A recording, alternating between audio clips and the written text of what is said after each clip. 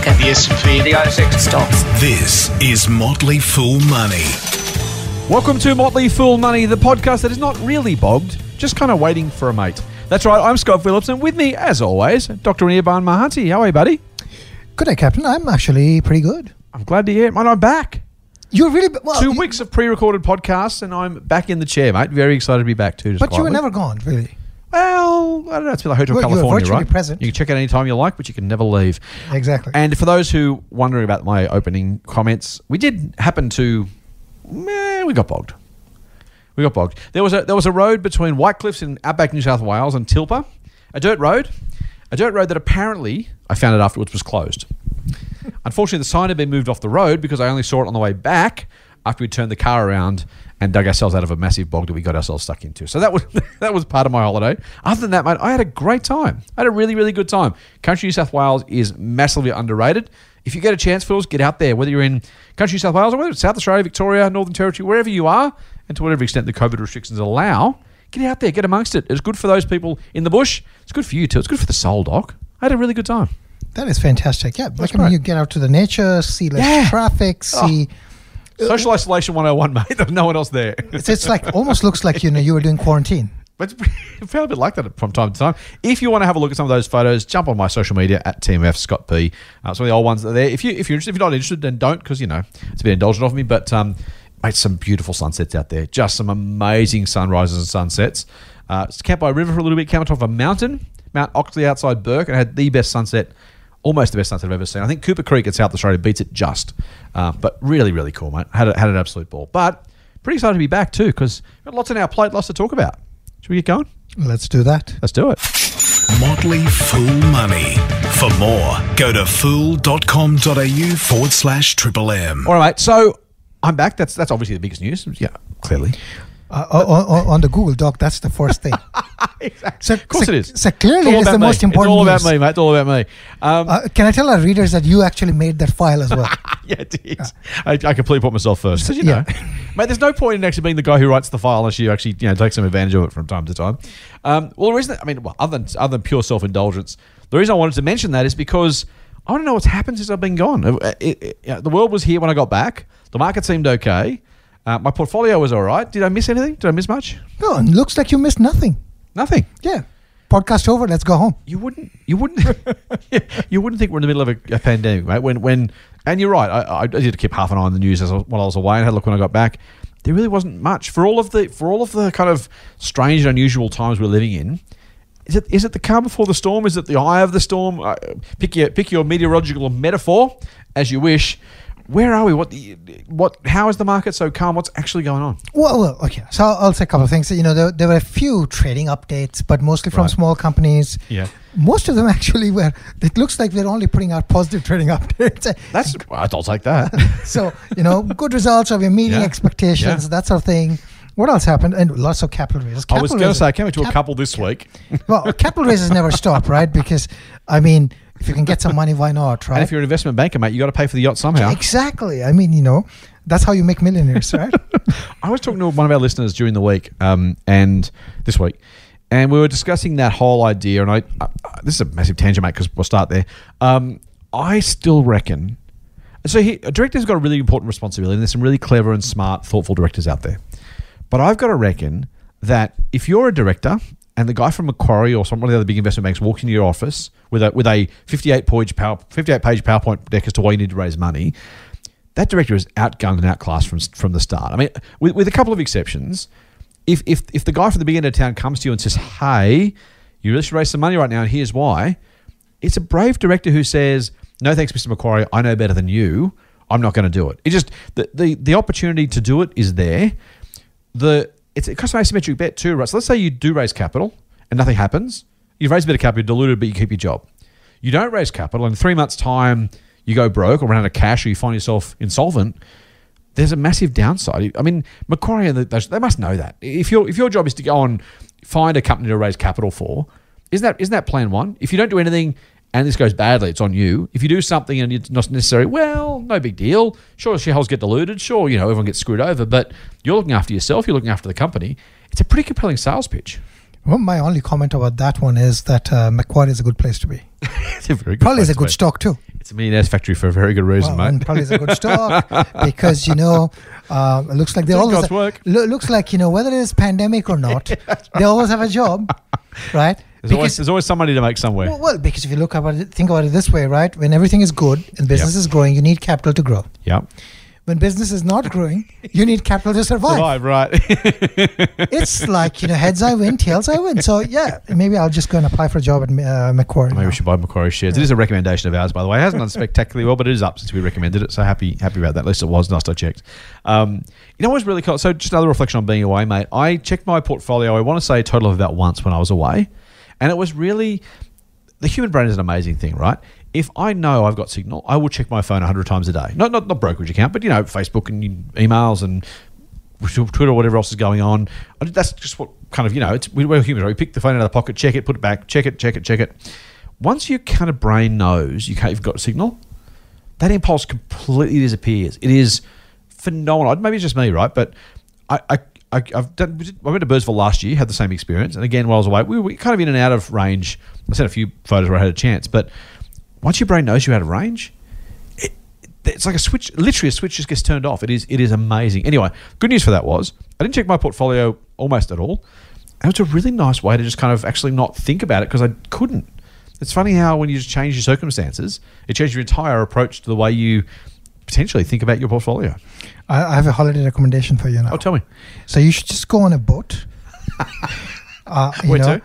Well, you could take a boat. They'll not let you into Tasmania, right? No, not right now. Right. So, but you could take a boat and just hover around Tasmania. Hover around Tasmania and on the sides of Tasmania.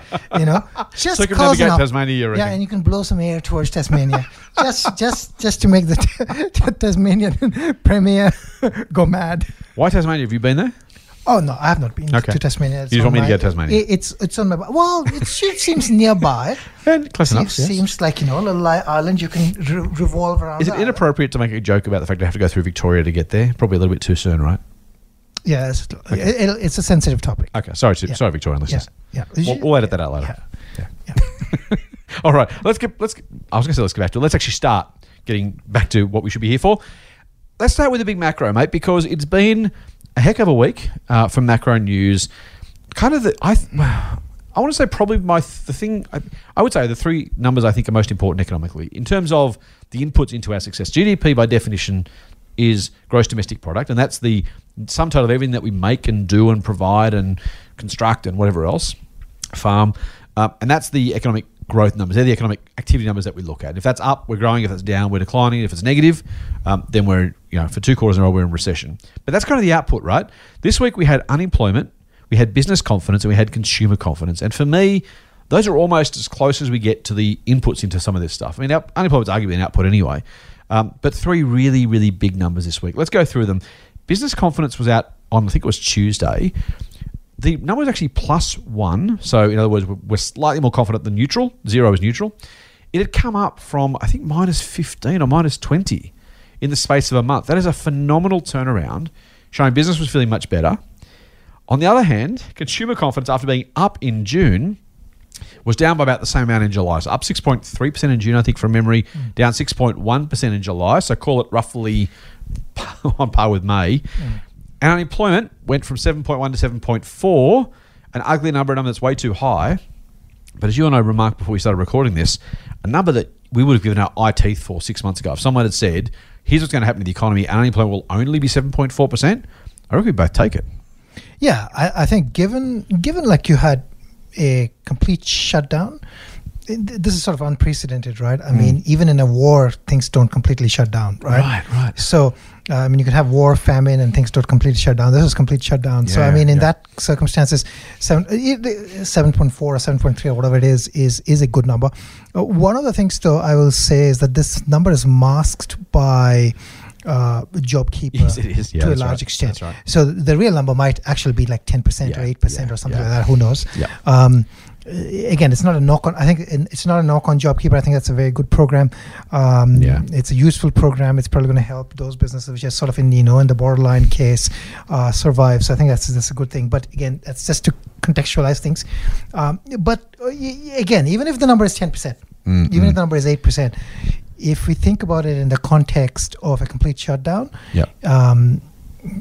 the it is an acceptable situation in that context. I think it's a very, very good situation. Yeah. If you'd offered me that, I would have taken it. I would have paid money to get that result in January or February this year. Yeah, like the only reason I'm saying acceptable is really like there are 1 million people without jobs, right? Yes, yeah. So I mean, it's awful for them, but like for any decision maker, it could have been 2 million. It could have been 2.5 million. It could have been 3 million, right? For all we know. So I mean, in that, it's definitely good. The business confidence going up is actually a net positive, right? Yeah, because I thought it was impressive. Business confidence going up means the business are going to invest. It means business probably are looking to hire, which means that is in many ways a forward indicator of job creation going forward. Yeah.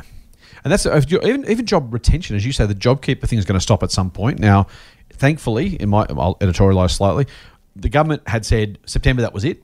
Would always have been a crazy outcome because you can't literally dump that many people off a welfare payment and expect it to have no impact. So usually they're going to taper it or find some way of slowly reducing it, which I think is the right thing to do.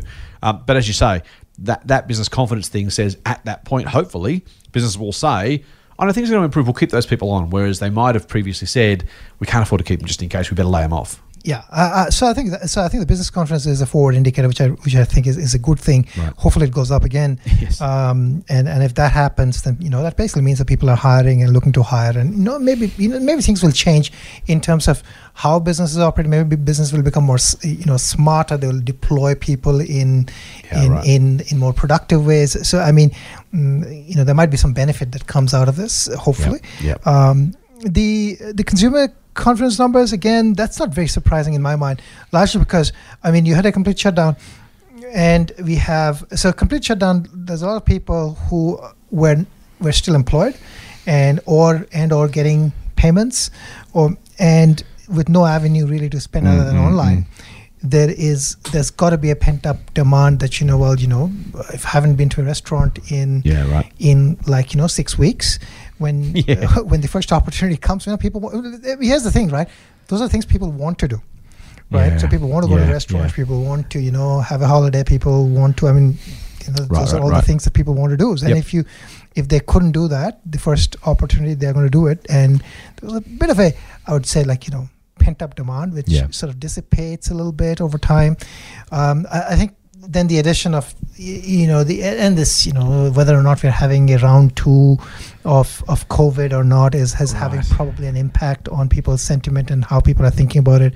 That seems to be a big change. The consumer confidence numbers seem to have included the sense that I think for a while the rising confidence of both consumers and businesses were a bit of that sense of thank goodness it wasn't worse, almost like our response to the unemployment numbers. And all of a sudden now it's like, oh, hang on, there may be a second wave here. Things actually might not be as good as we hoped.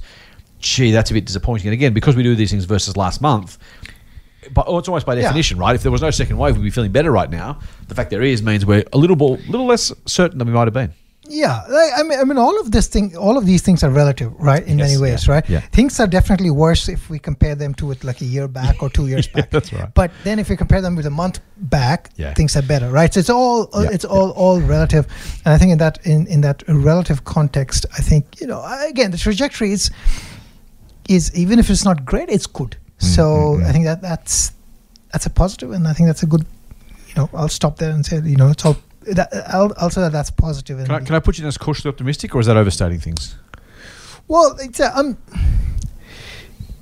I'm cautious. Well, I'll say I'm cautiously optimistic. I'm cautiously optimistic largely because I think, I still believe that we'll have a vaccine. Yeah. And, I think once we have a vaccine, things will start normalizing pretty quickly. Yeah. And I also think that it's not that we'll have one vaccine. I think we might have, one vaccine come out first, and there'll be another vaccine that comes out. There might be, there's likely to be multiple vaccines that are successful.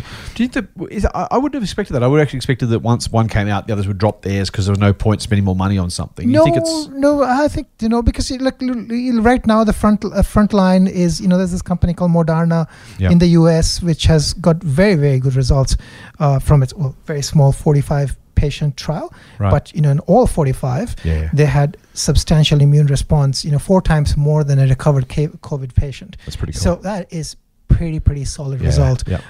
There's AstraZeneca with University of Cambridge in the UK, which has got also some positive results, a little bit, behind. But again, there's no reason I think and the reason I think multiple vaccines will be there is if AstraZeneca is successful, Yep. I'm almost certain that Britain is going to require AstraZeneca to produce first those vaccines for Britain. Right. Okay. Right. Okay. So, and there's going to be lag in terms of scaling these things up, right? Yeah, so, yeah. multiple actually successes Yep. is overall good for the world, Yeah, right. because that would allow for if Moderna cannot sell to Australia, maybe AstraZeneca can, right? Okay. And if another company, let's say Yeah, right. CSL is successful, Right, maybe it scales up for Australia and then is able to sell to New Zealand. So I think Okay. I really think multiple vaccines will come out. Interesting. Okay. And I think that will be a positive outcome, instead of it being like one vaccine that's available and everybody's just queuing up, and then who's going to get preferential treatment and not. Yeah, and right. it'll be a competitive market that way. Yeah. There'll be less fleasing going around as well, right? I hope so, I mean, yeah. if there's only one company with a vaccine, then right, that vaccine is now $1 You name billion your price, vaccine. right? Right? You Yeah. name your price. But if there are multiple vaccines, well, you can't really. Yeah, You still. right. I think you'd still get premium pricing, but Right. you can't just name anything. That's interesting. Okay. So yeah, I really hope for multiple vaccines. Okay, interesting. I hadn't thought about it that way. That's interesting. All right, mate. I reckon that's probably enough Corona news for this week. I reckon. Look, hopefully things continue to improve. I will put myself down as cautiously optimistic. I think I'm just that way by nature anyway. But I want one more question about vaccines, mate. So there's never, ever, ever, ever, ever been a vaccine for any coronavirus ever. So coronavirus is a class of viruses. It's probably a scientific word that's not class, but for my purposes, for the layman's perspective. Are you really confident that somehow this time we'll have a first in this area? We've never been able to do it before. Am I really confident? No. Okay. I'm hopeful because Okay. the results that we have seen, at least the Moderna results, or at least what has been published, Yeah. seem really positive. Okay. What we know is that what the result has shown is that there is a very strong response to that vaccine. Now, whether or not the virus mutates and therefore you Yeah. need something else. Yeah, a bit like the annual flu virus. Yeah, but that might, even that is okay. Like if it mutates next season, Yeah. we can have like the flu vaccine. We just produce another variant, right, Yeah. for next season. But how sense. long does the response stay with the current vaccine? Yeah, So, yeah. So I mean, that's what the longer trials are probably going to show. Fingers crossed. All right, let's move on. Mate, so that's the bad news, or maybe the not great news, or maybe the better news than it could have been, whichever way I want to look at that. One thing that's had unvarnished great news is the whole buy now, pay later segment over the last month or so. I've been away for 2 weeks, so I can't quite easily put my finger on the exact timeframes, but these guys are just going nuts. The shares of Afterpay were about $70 not long ago. Zip has gone through the roof. Was it OpenPay? Was that one out with a bit of news this week? Sezzle's doing well. I mean, it's you can't help but make money if you're a buy now pay later shareholder. How much of this is real? How much of this is there's no other place to be? Kind of in a world where physical retail and other businesses are struggling, all the money's flooding here. What degree is this just optimism, and is it maybe the millennials jumping into investing? And what component of this is genuinely underlying good news for these businesses? So I'll dissociate the share price action because you're first. Like I'll remove the share price action from what's going on in the buy now pay later segment. Okay. So one way to think about what's happening is if you just look at what has the news flow out of Afterpay, I think is interesting because Afterpay has got relationships now with Visa. It's got relationships with MasterCard. It's it's available widely in various online sites. Things like eBay, Officeworks, whatever you talk about. So they've become a payment choice, a widely available payment choice, very very quickly. Right? I mean, it's a huge Australian success. That's phenomenal. Such good story. I've come around to like. What I really like saying about Afterpay is that I think it is an example of dreaming big and executing on that big dream, and it's really phenomenal on from that point of view. But here's the news that came out this week: they've got both Apple Pay and Google Pay to sign up to them. Now they're the exact details are not known. They're going to lose some payment, a little bit of margin to those guys. But so I want to put this into context, right? Yep. Think about when was the last time the world's biggest company, Apple, coming to table and saying, I'm going to partner with an Australian company, small Australian company. Right. Has it ever happened? right? And I think when that happens, that really, in my mind, means legitimacy. It means that Apple Pay is saying, this is a legitimate form of payment that people want to use, and we therefore have to support it. Yeah, okay. And so in my mind, that's a huge win. Is it, so let me break that down. Is it actually a big enough deal? So at a real fundamental business level, does it really move the dial? Or is it more a sense of something that gives you comfort to say, these guys obviously are a meaningful player, they're here to stay? I mean, is that, I don't imagine Apple's going to drive that much volume to them in the next few years. I mean, again, Apple, Google Pay, the other online digital wallets might be the only way we pay in 50 years' time. Right now, I don't imagine, compared to Visa and everything else, Apple Pay, Google Pay, I can't imagine they're dial movers for the actual underlying business itself. I feel like it's more a sense of legitimacy for both the business, the consumers, the investors to say, we're real, we're here, the big guys like us, they want to do business with us, we've arrived, rather than genuinely the revenue flow from this is going to be meaningful. Yeah, so I would take a half and half view on that. Okay. Half and half view in the sense that, so I wouldn't talk about Google because, Google is Google. But I was hoping I'd come back and you'd have changed. Yeah, I was hoping you're going to be more reasonable about Google. I have good confidence about talking about Apple. So I'll say this: Apple philosophically would do two things. It would do something that would support its consumers or its users, and it would do pretty much anything that makes it easy for its consumer base or its user base. Yeah. So in a way, one way to view as support for Afterpay being integrated into Apple Pay is my customers want to use this, and therefore I should support it and make it easy for my users, right? That's a huge tick in my box. That's number one. Number two is Apple is a very, Tim Cook runs the ship as if he's thinking 5 years out, and, he's thinking, how am I going to, grow my services revenue and things like that. Yeah. So if there was no revenue angle,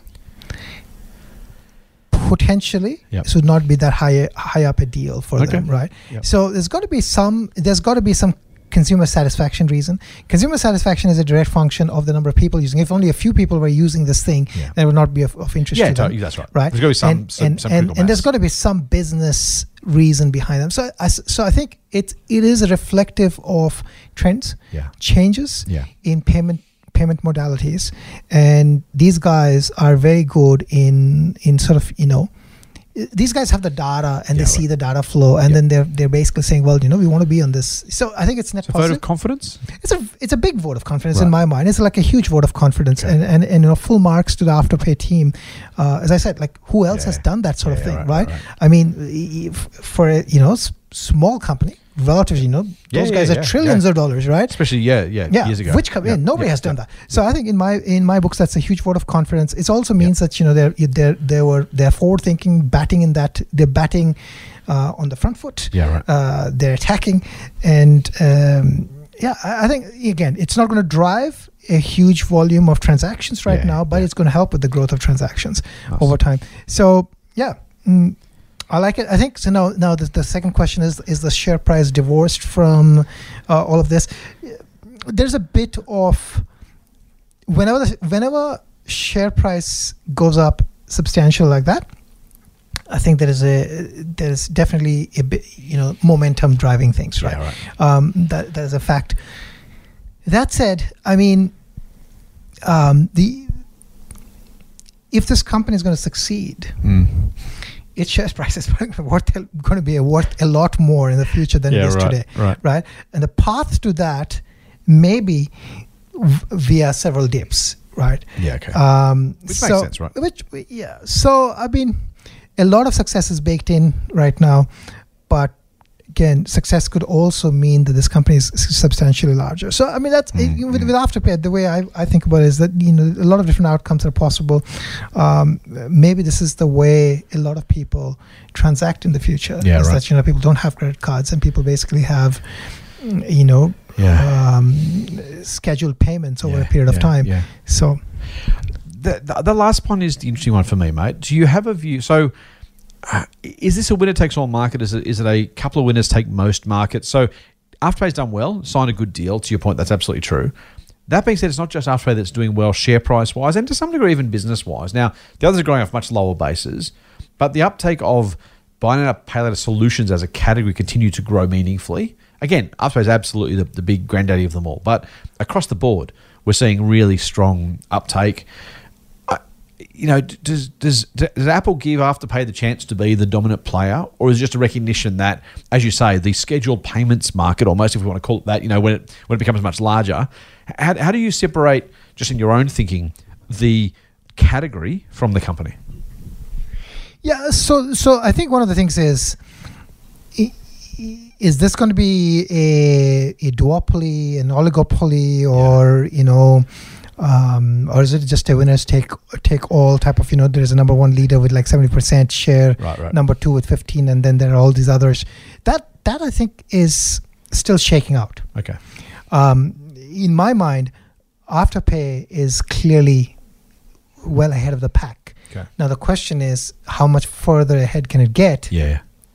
And the other thing that we have to realize here is that there is absolutely a potential that some big payments company just decides to acquire one of the other players and become a big a big participant, right? And that would change dynamics, or acquire maybe Afterpay if they feel that this is what they need. So there's a lot. Yeah, there's a shortcut. There's a lot of things that can happen. Again, the future by definition is always uncertain and unknown.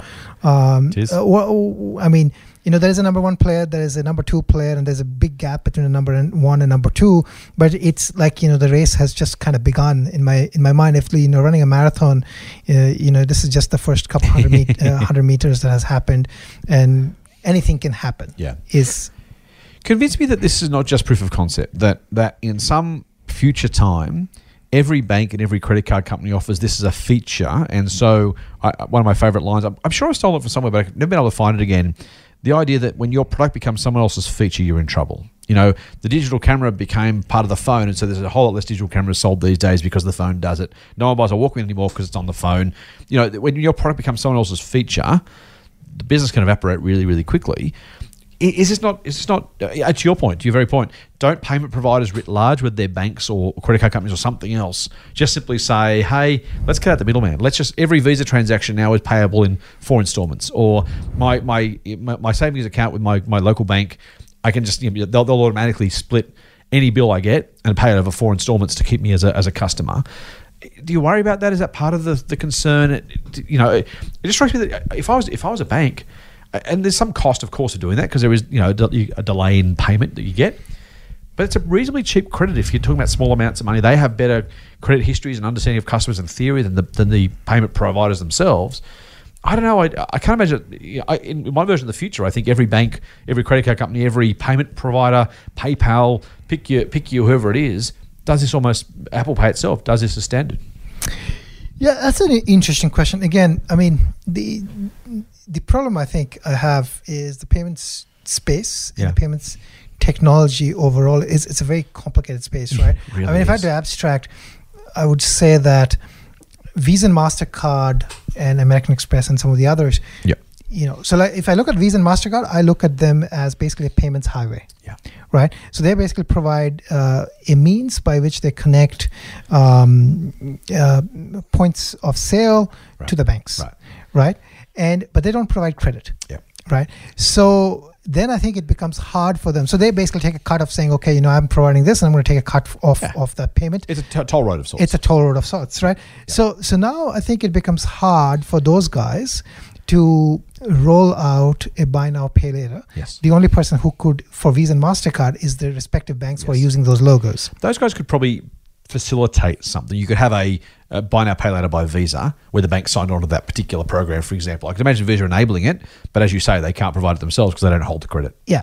So they could have a buy now, pay later Visa logo and basically say, well, then if this happens, I'm going to just take a larger cut at the POS payment terminal, point of sale. And if I do that, then I'll pass on some of that to the bank, right?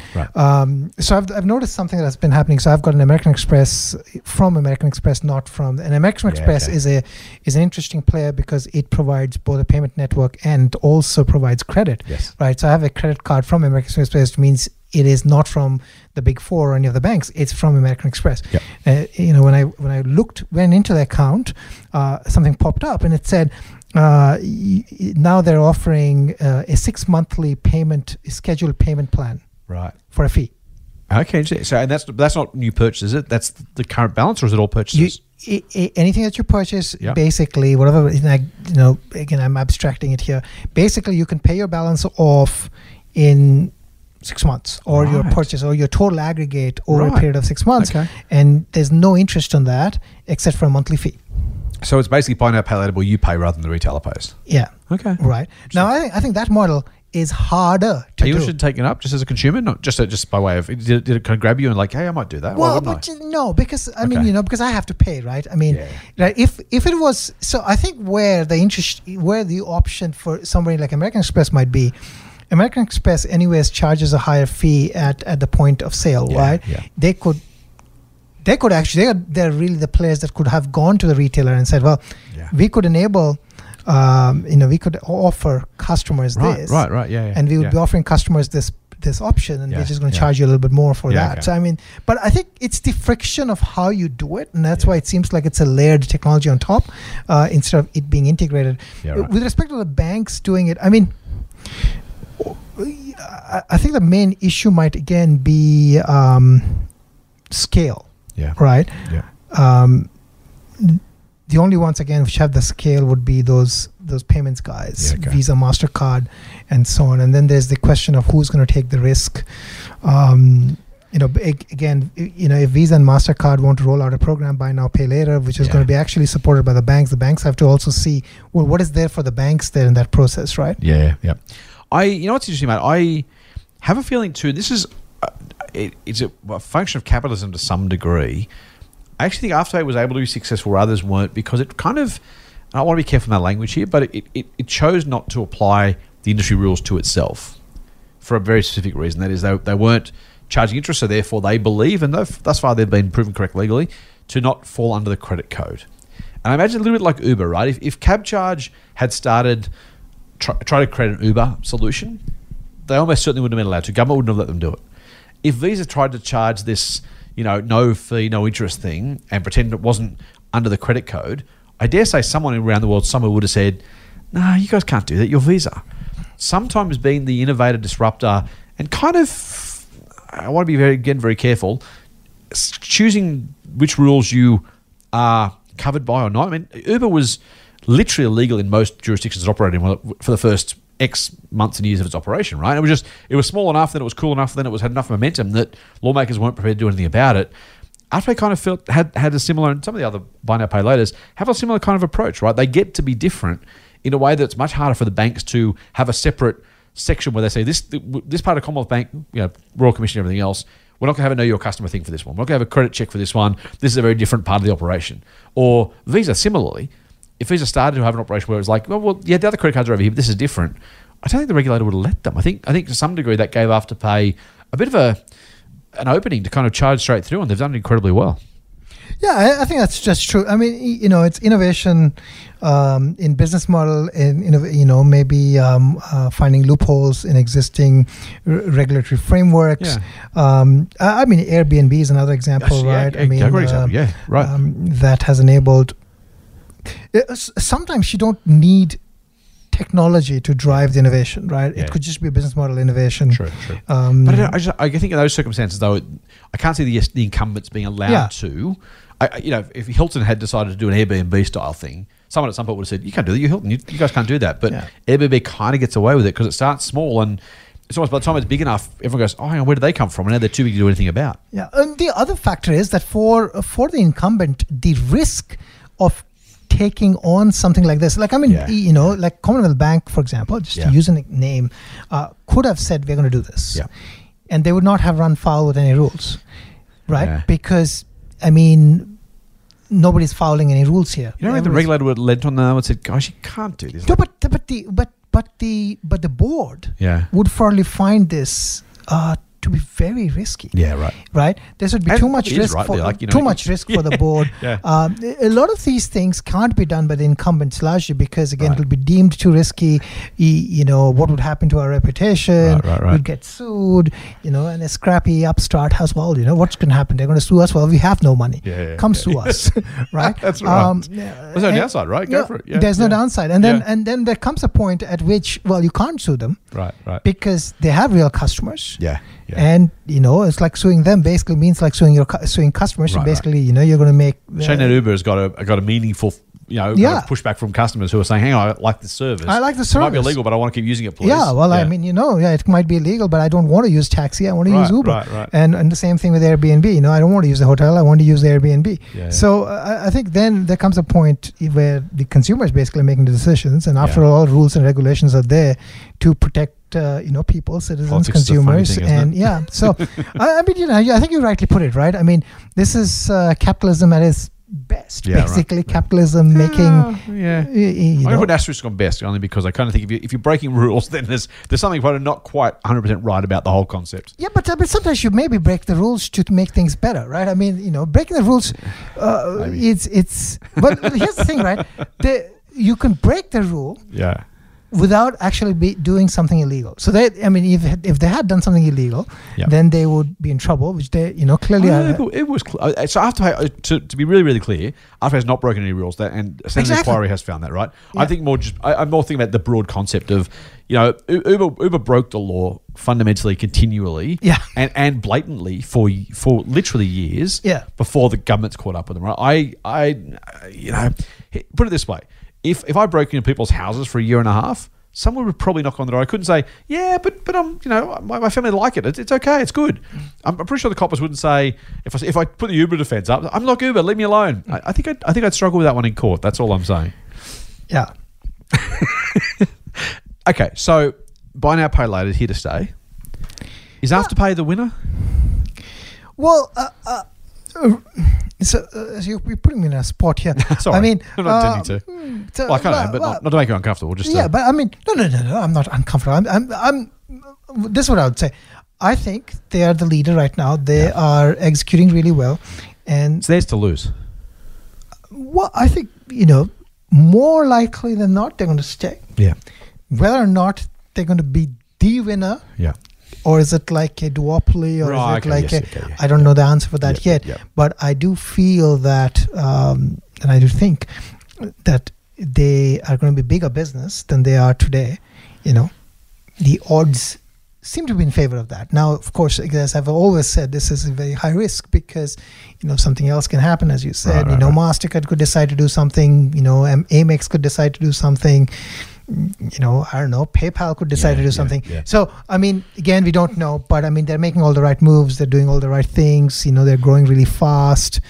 People seem to love their product. Yeah. They're tying up with the right partners. I mean, really great story. I mean, with Atlassian, probably one of the two new breed globally dominant players out of Australia. We've done some good things with mining and some banks and some, CSL, of course, has been fantastic. News Corp arguably gone from an Australian newspaper around the world, but probably in the last 10 years, Atlassian and Afterpay are probably the two big ones, I think. Yeah, I think so. And I think there's there are a couple of things about Afterpay. Their slide decks that they produce, the presentations that they give, it's really, really top notch. Nice.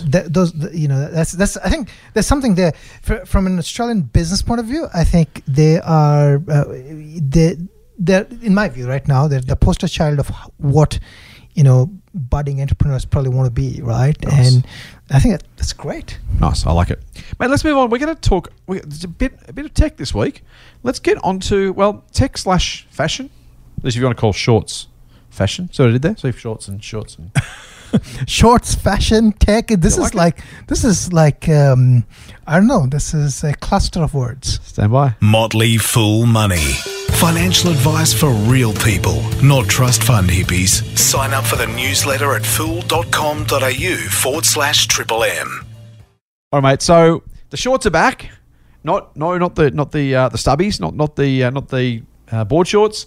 The short sellers are back, and this time they have another company in their sights. Technology One is the latest one to have been pulled up by the arbiters of these things. Our regular listeners know I don't have a lot of time for short sellers. I don't think you do either, mate, from some of your previous experiences. And yet they still continue to be around. They're a legitimate part of the market for as long as they remain legal to do that. And they are sometimes making some money, sometimes not. They're certainly making waves. Technology One, what is their issue? So actually, let's step back a bit. Technology One's a business that some may have heard of, most probably haven't. Largely providing kind of integrated software for government and government-like organizations, right? So that's kind of their niche in Australia, and I think around the world increasingly too. So been around for a while, grown kind of steadily, probably Afterpay, pre-Xero, pre kind of the kind of recent tech. They were one of the big tech success stories, I think, as much as we had them in kind of version 1.0.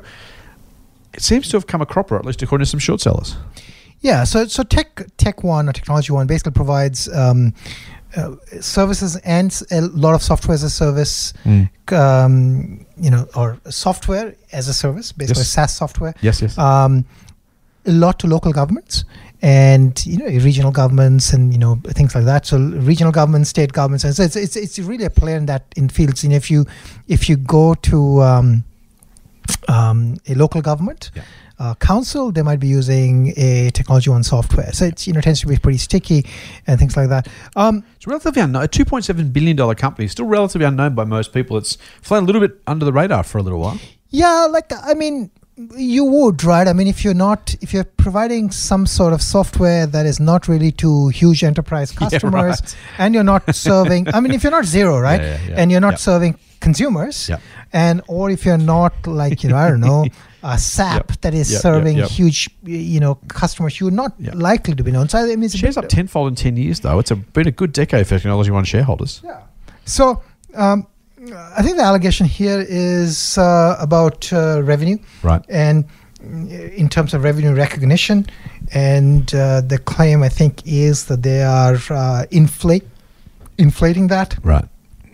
So this goes to again, things around accounting, and so I think what has happened is this company moved from largely being a services company to a SaaS company or a SaaS model of providing its services, and I think it restated some of its financials based on that. Okay. And so if you're a SaaS company and you have a contract and you got a lump sum, it's basically going to recognize the revenue ratably over time, right? And there's, I think, some flex in how you're going to recognize. Flex, I like that.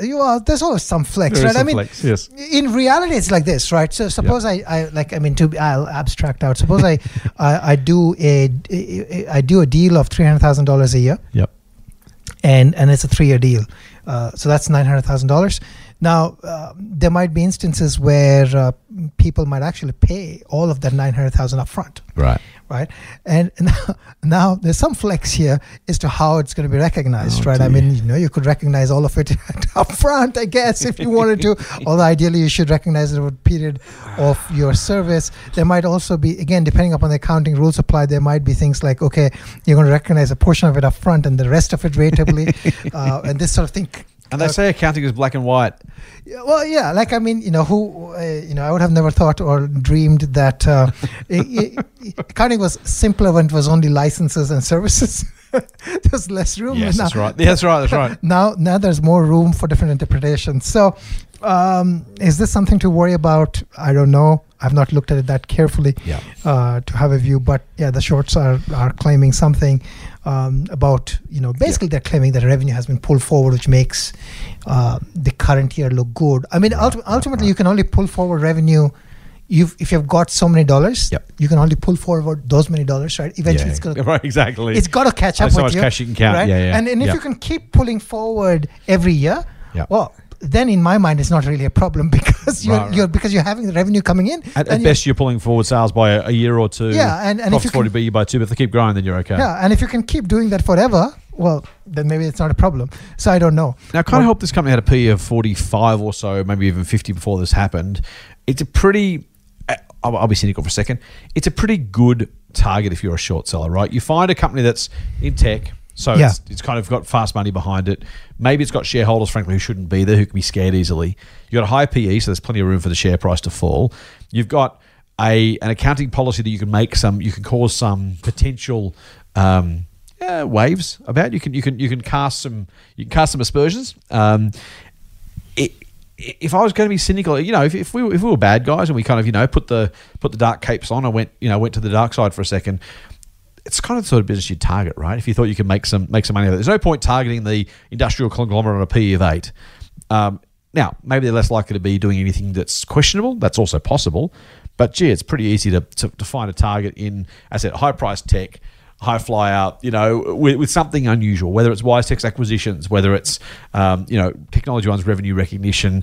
It's, maybe they're doing God's work, and maybe they're saving investors from a lot. Or maybe it's a really, really easy target that's kind of just easy to exploit. Yeah, I think I agree with that. So the high PE is definitely a flag. So if somebody's a short seller, they could run a screen. Run a screen for, say, technology is hot. Run a screen on technology. Look at sales growth. Sales growth of this company has been modest, not great, right? And if you're claiming that sales have been brought forward, then if you're getting sales growth of 10% and that is with bringing things forward, then you've got a problem. Exactly. And then I think a lot of short sellers tend to focus a lot on the balance sheet and things like that, right? Yeah. The other thing that a lot of people would look at is just how much is the free cash flow, right? And to your point, that is the number, right? Cash is cash. Yeah. Unless there's something really, really dodgy going on in a company. Yeah. You can only recognize whatever cash you get, as you said. Yeah. So I think that's where some yellow flags might you have a $2 billion company, which is which has a PE, which means it's profitable. Yeah. But profits really, profit is in many ways sometimes an accounting gimmick. It really is. And if you're looking at talk about statutory profit, it's an even bigger accounting gimmick. Yeah. It's a $2 billion company, but the question really is how much cash flow does it generate? And my cursory looking at Cap IQ was, well, the cash flow is modest. Yeah. So that makes it a good candidate for a short report. Either because there's something there, or because there's nothing there, but you couldn't tell. Right? Yeah, there hasn't been nothing there. It's just that you can make up. You can tell a story, right? That the cash flow is this, and the PE is that, and we think this is happening. So again, I don't know much about the company. I just had a brief look because the news caught my eye. But yeah, those it fits. It ticks many of those boxes. Now, for the cynics who are listening and saying, well, the same can be done with any company on the bullish side, on the long side. You could make up any sort of plausible story and push Afterpay to $100 a share, or push $0 to $1 million a share, or Amazon, or pick your company. I own shares in Amazon, as do you. My issue with shorting is not so much the fact that there are different incentives, or the same incentives on both the long and the shorts. It's the size of the problem that it creates when it happens, right? Fear is just phenomenally larger in its impact than a similar amount of greed. We see a bull case coming out for a company, shares go up 0.5%. The shorts come out and shares drop 30%. There's an outsized asymmetric outcome between those two scenarios. And I think that's, for me, I don't think we should be excluding negative views on companies at all. I just think to some degree when the short sellers get involved and those reports are long and high in, long, high and deep in fear and mistrust and concern, sometimes it's Enron. Other times it's not. And I think that's, to my mind, the concern, the dislocation created seems outsized to me compared to what the capital markets are supposed to be there for. Yeah, there's an Enron, there's Wirecard, and the shorts when they're doing their detective work, they actually find lots of different things. Yeah. But I'm largely with you. The issue with shorting that I really have is the model of operation. Yeah. Right, because the short seller.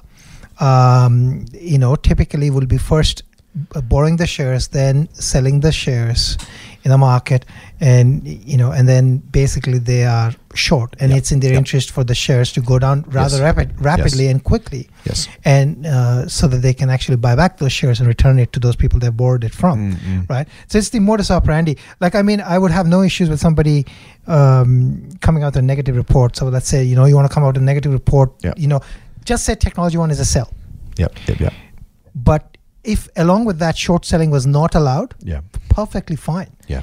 Come up and say, Technology One has this problem, that problem, and let the other people. The market has got two mechanisms, right? You can buy the shares and sell the shares. Yes. Right. But this is really what short selling really does. It creates. This is very interesting, right? It creates effectively two owners of the same stock. Yeah, exactly. Right? Yeah. It's stock as supposed to have one owner. Yeah. Right? But effectively, you've got two owners. right? Yeah. Because you sold the short, you borrowed the shares from someone. So I borrowed the shares from you. You're effectively the owner. Yes. Right? I've taken the shares and sold it to your friend Bob. Yeah, right. Now the Bob and you both own the share. I mean, right. effectively, that's there are right. two people now owning the same On piece the of hook. share. Yeah, that's right. On the That's hook. right. Yeah. Right? And therefore, You're on the hook for making up the and difference. I have to now find that share. Yeah, that's right. So that's right. this creates all sorts of perverse and Yeah. weird incentives in the market, right? And then the other thing that matters is float, right? If a company has got small float or there are some issues with the float, this can have huge ramifications. So in my mind, I mean, I really don't like. I have no problems with the short report. I do have problems with the fact that basically shorting creates two shareholders of the same piece of share, and that just defies logic. It does indeed. Let's move on, mate. Although let's not move too much further because we're going to stay with tech just for a second. I saw a really interesting article out on the New York Times of all things. I don't read the Times generally speaking, but I saw the link to it because what caught my eye was the headline. And the headline simply says this. Well, I say simply, it's a simple headline, but it has potentially a big implication. Buying tech stocks is the most crowded trade in history. That's no small point to make. I mean, again, headline writers, they kind of do a decent line of hyperbole. So let's give them that at least a little bit. But to your point about the impact on investors and the way these things are taken and dealt with, the most crowded trade in history. Let me explain the detail. I'm quoting just from the article here. For the past 25 years, Bank of America has surveyed fund managers about how they are positioning their portfolios. In its latest survey, which polled investors managing around $600 billion in assets, these are big guys, nearly 3/4 of fund managers agreed that holding big US tech stocks was the most crowded trade in the market. Not only that, the Times article goes on to say it was the survey's strongest ever consensus, leading the bank to dub buying tech stocks the longest long of all time. And the paper goes on to say, for contrarians, that's a sign that it's time to sell. It's kind of it instinctively makes some degree of directional sense, mate. The gains in tech in the US, the ability of the NASDAQ to seem to retain and then go further, when the rest of the market's falling, some of the price movements, there was one day, I think it must have been early this week, when Apple, Amazon, Google, and something else all hit all-time highs on the same day. Look, they're all successful, good quality companies doing the right thing. But when those three all hit highs on the same day, it is a little bit tempting to look at that report and go, it kind of smells about right. There is something about everyone, you've said before, everyone believing the same thing at the same time. Are you with the tech bulls, or are you with the contrarians that maybe this is a time to, if not sell, at least rethink the sort of valuations we're seeing? Yeah, it's a great question. So I'm going to answer it differently. Nice. I'm going to say that for all those people who say this, have they ever gone and looked at how much free cash flow does a company like Microsoft generate? Right. I'm going to challenge people. I'm going to assume they have. I'm going to say that if you manage $600 billion US of assets, I'm going to assume you should know that. Yeah, you should know that, right? So, I mean, a company like Microsoft would generate close to $40 billion. That's a lot of money. Of free cash flow. Right. Here's another challenge I'll throw. Okay, take the biggest company on the ASX, CSL, and it would probably generate $200 million of free cash flow at best, right, on average, and maybe $500 million of free cash flow at best, right? In history, there have never been companies like this, ever. We generate this kind of free cash flow. Yep. And in the equities market, if you leave out these guys, so Apple generates probably about 60 billion, right, 55, 60 billion. These guys generate about 36, 37, 40 billion. Google in the same probably ballpark.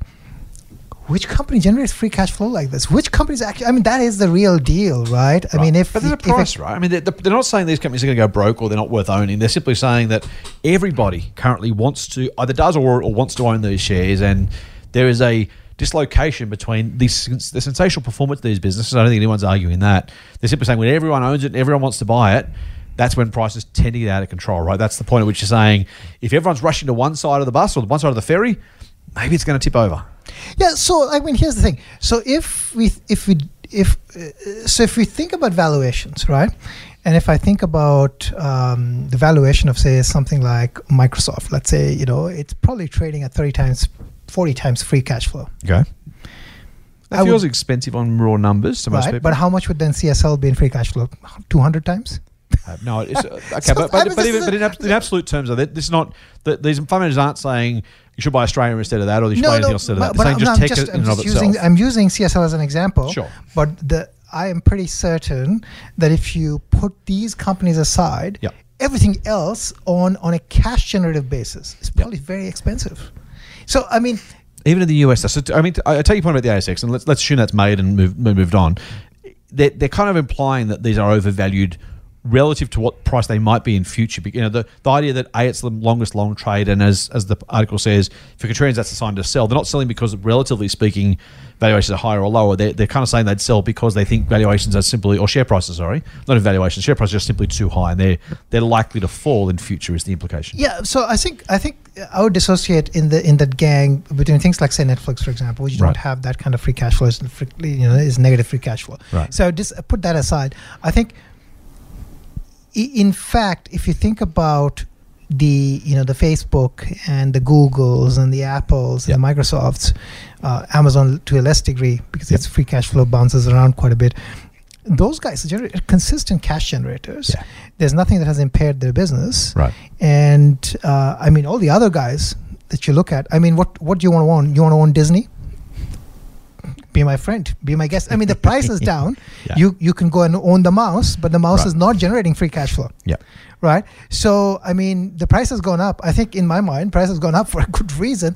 I mean, everything else that you look at, relatively speaking, I mean, I get this sentiment that tech maybe is overbought. I get that. And if that's true, and that's, again, I think that's important, right? So they're not saying the businesses are bad or they're not generating more or less cash than Disney or even growing faster, just that there is a price for everything. And right now, if everybody's buying it, there's a decent chance that even no matter how good these businesses are, maybe the price is still too high. Yeah, so I mean, that argument I think applies to those guys who are not generating that kind of free cash flow, or they're not growing that fast, or they don't have, that kind of future. I think that maybe argument applies to that side of the business. I mean, I think of the big tech, what I find really difficult is that big tech mostly is supremely well positioned to continue to do well. Right. I mean, there's just, it's very difficult to imagine a world where Apple is not there. I mean, it's, and it's very difficult to imagine a world where there is no Google, right? Some of these businesses are ingrained, and they might not grow that fast, but their cash flows are not going to go away anywhere. They're just going to be cash generating monsters, right? So how much you want to pay for it? Sure, you can decide whether this is 30 times or 40 times or whatever it is too much. But I mean, on the other hand, you can go and buy a Disney probably at 100 times, or maybe right now it has negative free cash flow because its parks are closed. That's right? Tough business to be in, I mean that's the difference. I think across the board, if you look at businesses, there are businesses that are not immune to various economic cycles. Then there are businesses which are basically so ingrained that they're, if anything is immune to economic cycles, is these guys, because basically these are like bread and butter. You need them, right? So I think again, I'm not saying I'm not a huge fan of, for example, Facebook, but I look at it and I say, well, geez, I mean, this type of cash flow, I wish I had a business that did that. I mean, it's what it is. I mean, so there's a reason I think there's a lot of money now. Does that typically, there's in the US they're like calling it rotation of stocks from this sector to that sector? Does it mean that there's going to be rotation?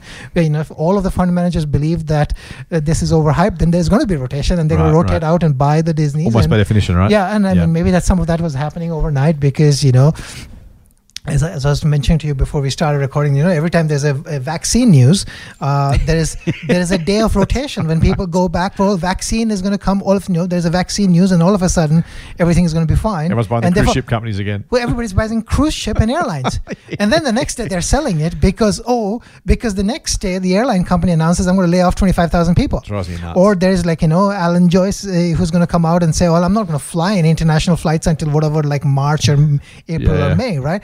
and that gets flashed on, when Qantas's news gets flashed on, there's this huge Qantas A380 on Wall Street Journal showing up right up front saying no international flights until this. So I mean that's the thing, right? I mean, Alan moves the market that day for the airline guys and goes down 8%. So I don't know. I don't feel that the big tech is overvalued personally, and I don't own all of them. I own Apple and Amazon, but I don't think big tech is overvalued. I think big tech generates a lot of cash, and anybody who's thinking like long term is probably okay. I mean, there's those 5 as a group, are they market beaters from here, do you think? I mean, that the inference from the article from the fund managers is it's not going to beat the market because A, they're already overbought, and B, maybe there is that rotation you talk about. That would suggest if it happens that they'll underperform. Are you taking the opposite perspective on that one? Yeah, so those fund managers, they are thinking what's going to happen next quarter. Those fund managers are very quarterly focused or half-yearly focused at best. I don't know. Like, I mean, year to date, I have to quickly look up, but I mean, year to date, I would assume. I mean, here's the other thing they might be doing, right? Year to date, the share price of Apple is probably up probably for 2 years in a normal market case. I mean, so if that is the scenario, I mean, you sell. I mean, if that's what you're doing, you sell Apple and you buy something else. Right. I don't know. It's probably up. How much? It's up more than 25% or something like that. I mean, it's up. It's doubled in the last year. Put it that way. Yeah, so it's doubled in the last year, right? So I mean, if you are a fund manager, you sell that and you buy beaten down Disney, and maybe that delivers you better results. So possible. I like. I'm going to continue to hold my Apple shares. I think there's going to be a 5G tailwind and a lot of other things that's going to happen. The day you see your Apple shares, I'm going to go and buy baked beans and shotguns and hide in a cave. I think that when that finally comes, when you finally part ways with Apple, that's when I start getting scared. Well, at some point, I might think that I need to trim some Apple or something like that. I've never trimmed Apple. I've always added to Apple on pullbacks. It has. Again, were there better stocks? If there was a pullback, I should have bought more Amazon probably instead. But again, Amazon is another stock that I have never sold, right? I mean, I've added at various points in time. So, I mean, I'm as a long-term thesis without thinking about what's happening 3 months or 6 months or even a year. Yep. I just think that the big tech as a basket, they're fantastic, right? And even I would say that even for a company like Google, which I have issues with. It hurts. And I would even say that for a company like Facebook, which I have lots of issues with at a personal level, not as a company. I mean, as businesses, those are fantastic businesses. Like, I mean, they are. By definition, and those numbers, the cash flow numbers you talk about, that's like there is always. You've already made the point a couple of times in this podcast, which is really important that you got to separate out the share price movement from the fundamentals of the business. It doesn't mean every business is a buyer at any price, and it doesn't mean any business is a seller at any price, but you need to look at them separately. And there is, it's. I think I share your view, mate. I think the valuations are not cheap for these businesses.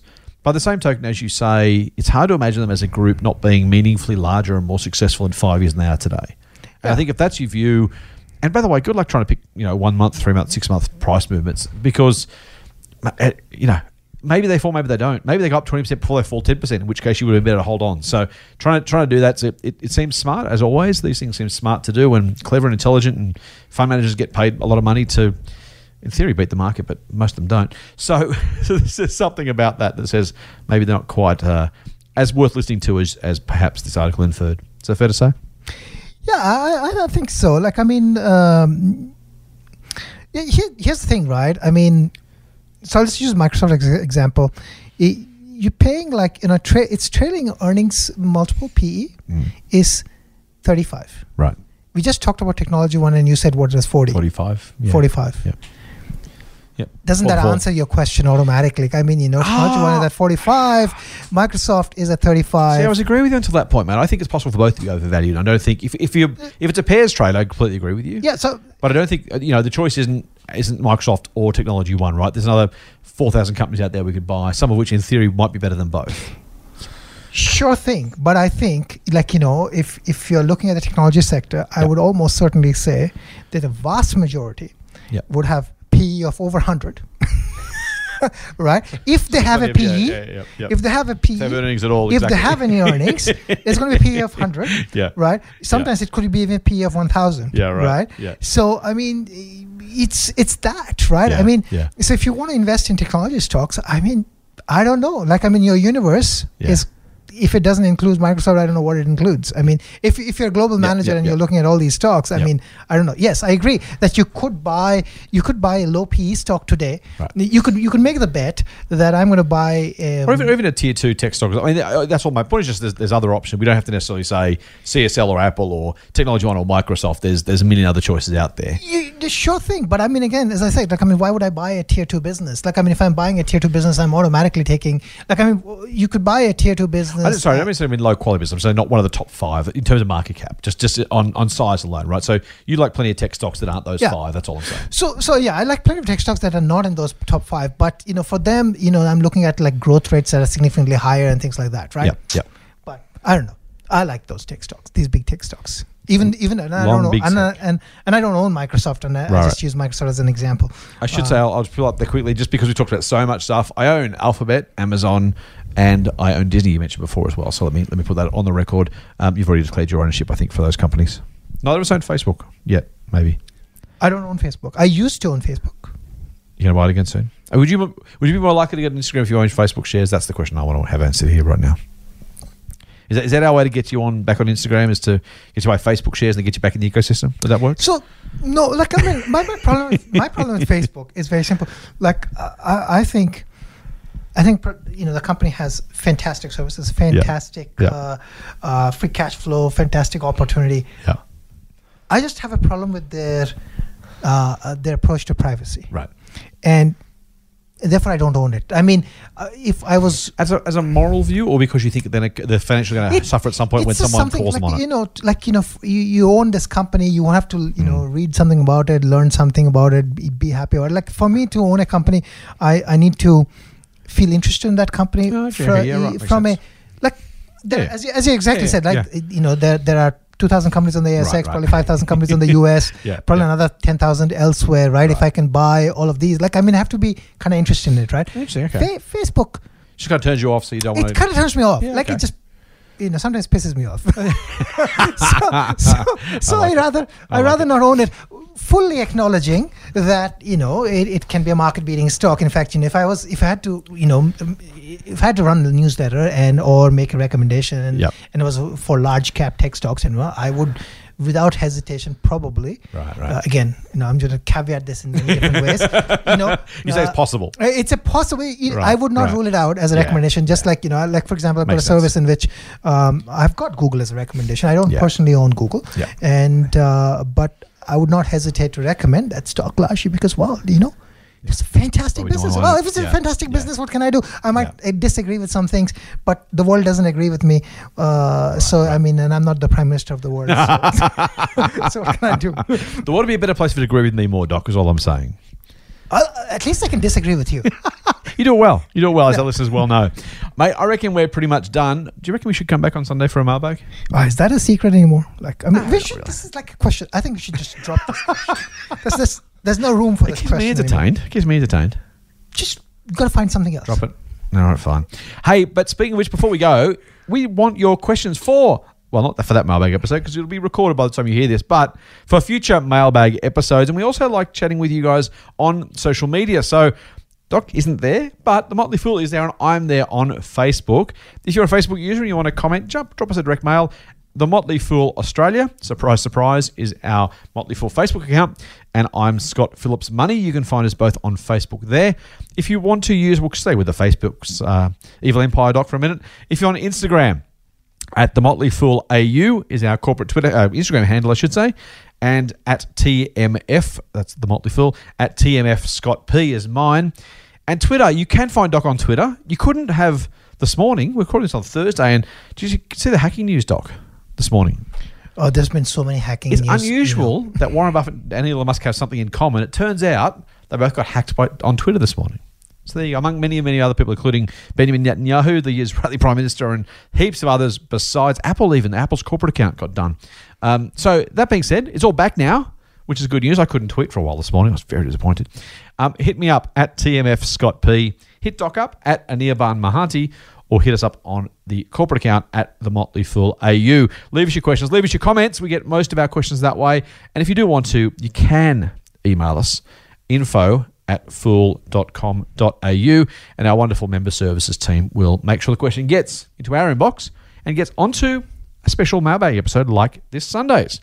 Until then, Doc, don't forget, you can subscribe to the Triple M Motley Fool Money podcast through iTunes, your favourite Android podcast app, or the dedicated Podcast One app. We are part of that family these days. And if you like what we're doing, leave us a rating, leave us a review, tell your friends, spread the foolish love, because, hey, doesn't the world need a little more foolish love? I'm pretty sure it does. Of course, you also can get a dose of foolishness straight to your inbox by going to, here we go, fool.com.au/Triple M. Triple M. That's it for this week's Motley Fool Money. We'll be back on Sunday with another dose of foolish insight. Fool on. Fool on. The Motley Fool and people appearing in this program may have positions in the companies mentioned. General advice only. Please speak to your financial professional to understand how it may pertain to your situation. Subscribe to the free newsletter at fool.com.au/Triple M. The Motley Fool operates under Financial Services Licence 400691.